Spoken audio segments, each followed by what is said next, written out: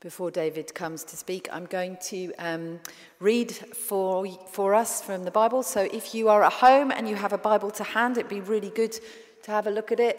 And I'm going to read Hebrews 11, verses 8 to 12 and 17 to 19.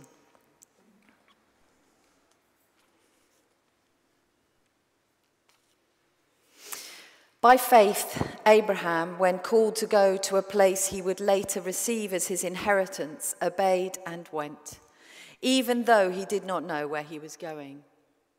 By faith, he made his home in the promised land, like a stranger in a foreign country. He lived in tents, as did Isaac and Jacob, who were heirs with him of the same promise. For he was looking forward to the city with foundations, whose architect and builder is God. And by faith, even Sarah, who was past childbearing age, was unable to bear children because she considered him faithful, who had made the promise.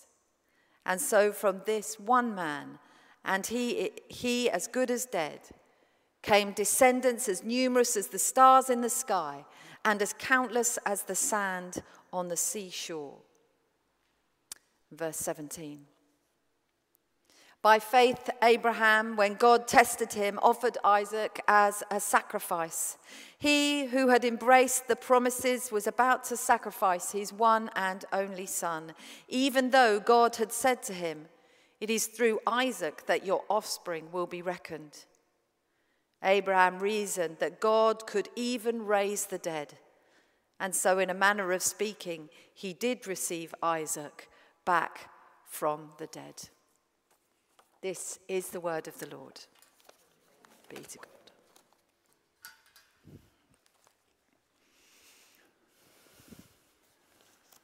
Morning.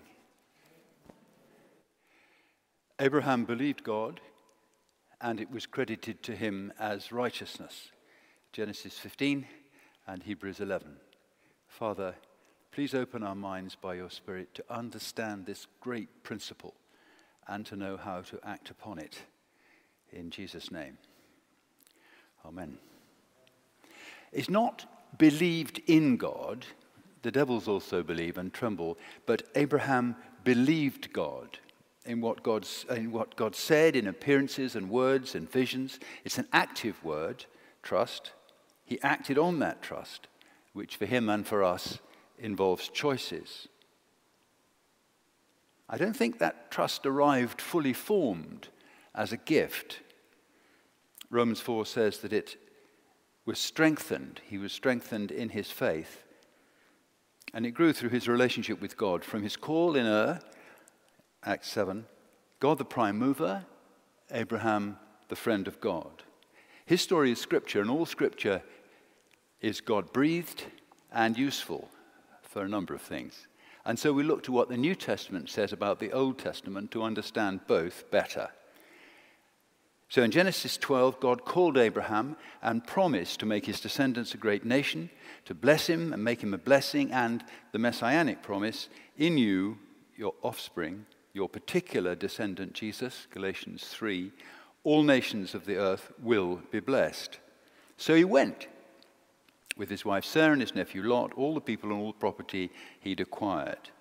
He did what God told him to do. All right, he got a bit stuck halfway in Haran for some years until his father died. But did he do everything right? Well, he reached the land, and God promised the land to his descendants as a proof of his call and of obedience. That's Deuteronomy 28. And he went on to Egypt.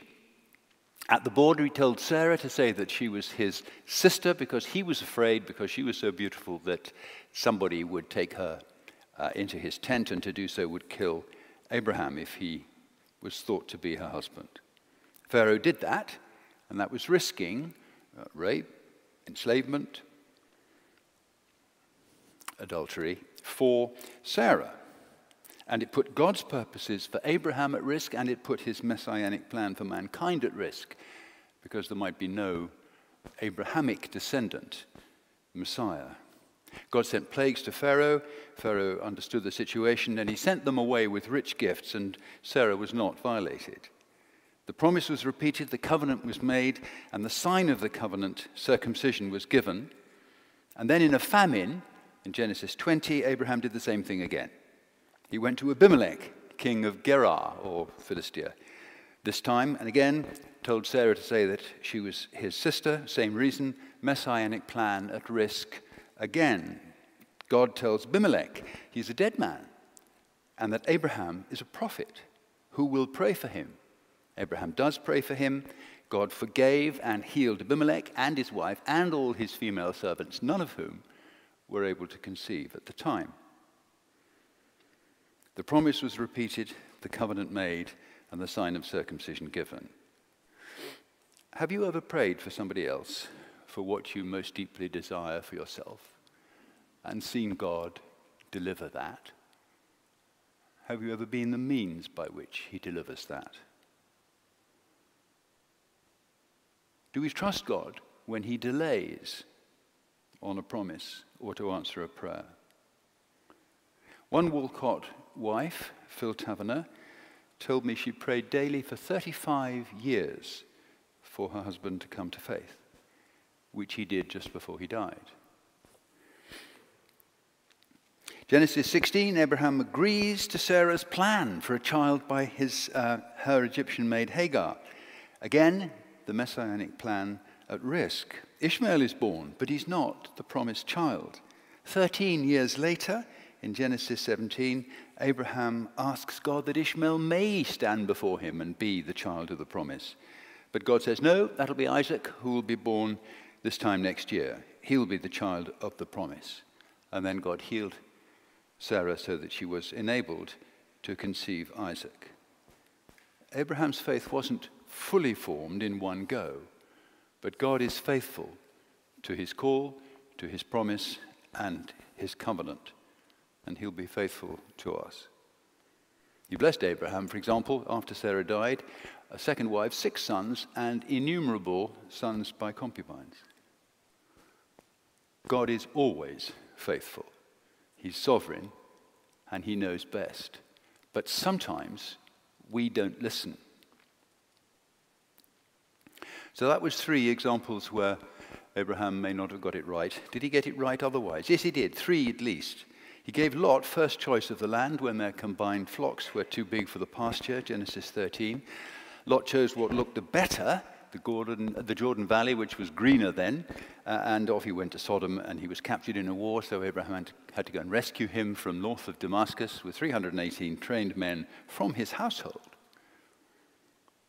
Freed Lot and his wife and all the prisoners, including all the women, all the people who'd been enslaved in that war between 2 sets of kings. He recognized Melchizedek as God's priest and paid a tithe to him. He circumcised his household when he was instructed to do so as a sign of the covenant made with him. And God then said, "Walk before me and be blameless," Genesis 17. He called on the name of the Lord, he prayed, he interceded, in particular, that God wouldn't destroy the innocent with the guilty in Sodom, which saved Lot from Sodom again, although it's difficult to see that Lot hadn't gone wrong somewhere too. Genesis 18, God repeats the promise to Abraham. He says, "I've chosen Abraham that he may command his children and his household after him to keep the way of the Lord by doing righteousness and justice, so that the Lord may bring to Abraham what he has promised him." That seems to demand some sort of action in response to the promise. And Abraham did. He brought up Isaac in the faith, and he sent the others away well provided for in Genesis 25. And then the big test in Genesis 22. This time, God seems to be putting the messianic plan at risk by commanding Abraham to kill as a sacrifice his son Isaac, foreshadowing very closely the test that he himself was to endure in Jesus. "Abraham, take your son, your one-of-a-kind son, conceived miraculously, whom you love, go to Moriah and offer him there as a burnt offering." Abraham went. A hideous choice. Had he heard God right? Kill my child? This miraculous child? Your promised child? No scripture to check it against, only his relationship with God. A friend asking this of him. Contrary to the laws of sacrifice later revealed, contrary to the promise that Isaac alone, not another son, would be the child to carry out the promise, to carry the promise and the covenant, until the Messiah, also miraculously born, would come in the flesh to fulfill all these things. It doesn't look like justice. It doesn't look like righteousness. Would he be blameless if he did it? Would he lose the blessing? It seemed against all his hopes and against God's promises and commands. But a 3-day walk with Isaac, now about 13, the word boy is translated young man, old enough to resist, the same age as Ishmael when God told Abraham to send Ishmael away. Not Isaac too, we're far too old to have another child. Was God now breaking his covenant, putting the promise of the messianic plan at risk himself? As he did in the temptations of Jesus, in the wilderness and in the garden and on the cross. But it's a two-way relationship. God's trustworthiness, his servant's obedience, in Jesus' case, to death, Philippians 2. Isaac, the sacrifice, makes no objection. He carries the wood and off they go together.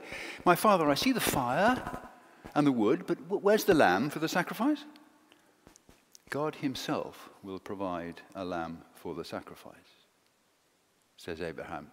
Is that a lie or a prophetic statement? Abraham is a prophet. He tells the servant to wait with the donkey, says, I and the young man will go over there and worship and come again to you. He seems to think that everything is going to be all right, somehow. And as he reaches out his hand to slaughter his son, it's a horrible word, God intervenes, stops him, and reveals the lamb whom he has provided. As John the Baptist points out later, Abraham passed the test. He did what God told him to do. He did offer. He didn't complete the sacrifice, but he offered it.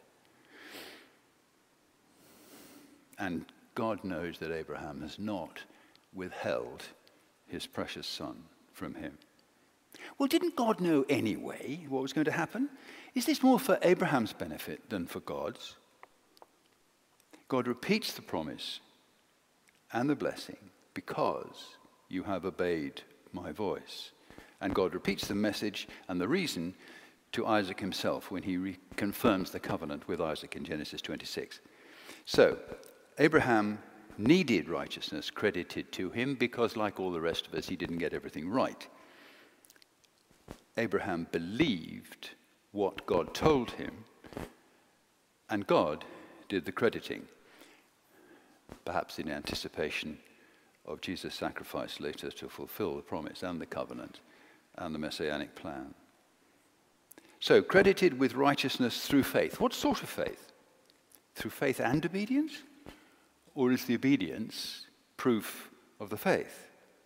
Let's look at the New Testament. Hebrews 11. By faith, Abraham, even though he was past age and Sarah herself was barren, was enabled to become a father because he considered him faithful who made the promise. God healed Sarah so she could conceive. That didn't involve any action by Abraham. And that was just after Abraham had been the means of healing and blessing to Abimelech and his household.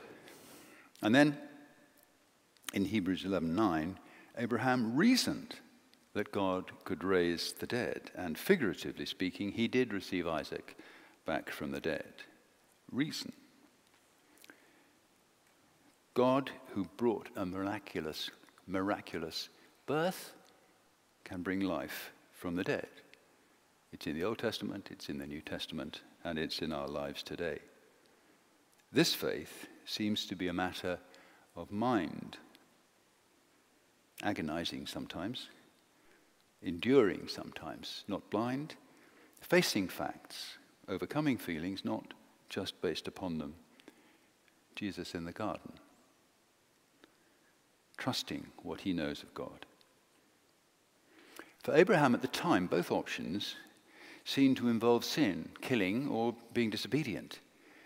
The dilemma of two apparently mutually inconsistent commands, resolvable only by resurrection. And the test, figuratively speaking, the offering of Isaac, also prefigures Jesus at the cross. But where Isaac was rescued, Jesus was forsaken and rejected. He saved others, let him save himself if he's the Christ, the chosen one, Luke 23. Save yourself and come down from the cross, that we may see and believe, Mark 15. But if he saved himself, no one else would be saved. But the rulers refused to believe unless he did. And that's putting God to the test. Romans 3, we are justified by grace through the redemption that is in Christ Jesus to be received by faith. Romans 4, Abraham grew strong in his faith as he gave glory to God. An Old Testament expression for doing the right thing and making a good confession. Fully convinced that God was able to do what he promised. That's why his faith was counted to him as righteousness. The words "it was counted" were not written for his sake alone, but for ours also. Considered, reasoned, convinced. James 2. Was not our ancestor Abraham considered righteous for what he did when he offered Isaac on the altar?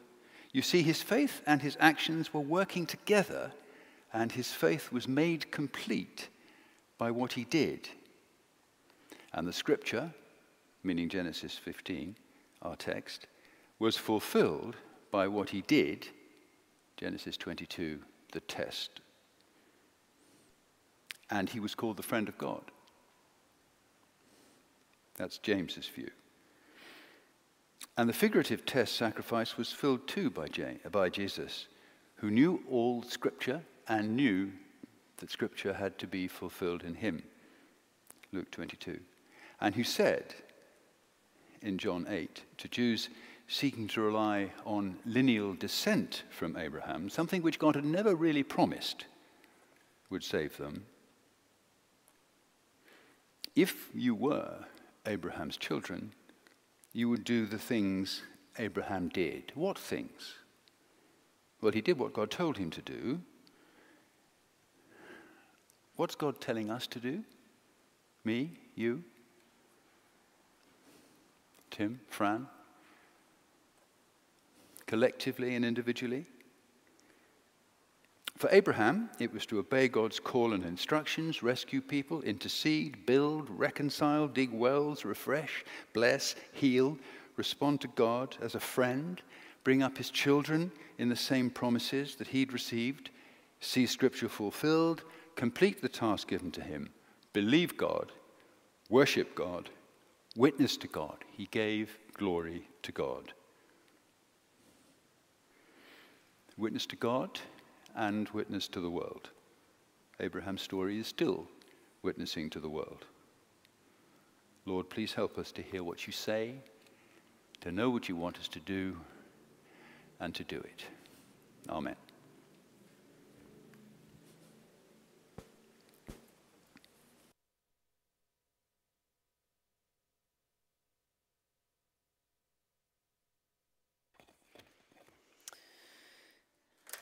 Let's just take a moment of quiet as we respond to what we've been hearing, and Hannah's going to lead us in a song in a moment, but let's just be quiet before God. Perhaps considering that story that may be very familiar, and yet we might find very challenging once again.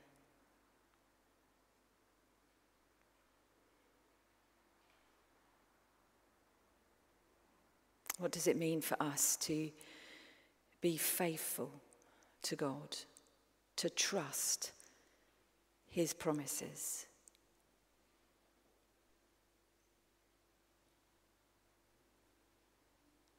To make choices to trust him.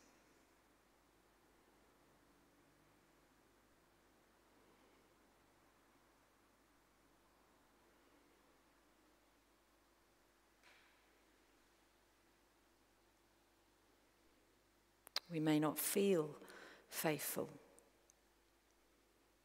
We may find the challenges of obedience and trust really difficult.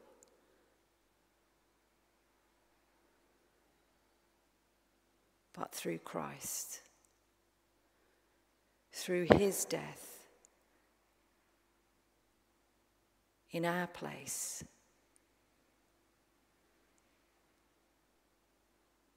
when we trust in God, we are made righteous. We are considered right with him.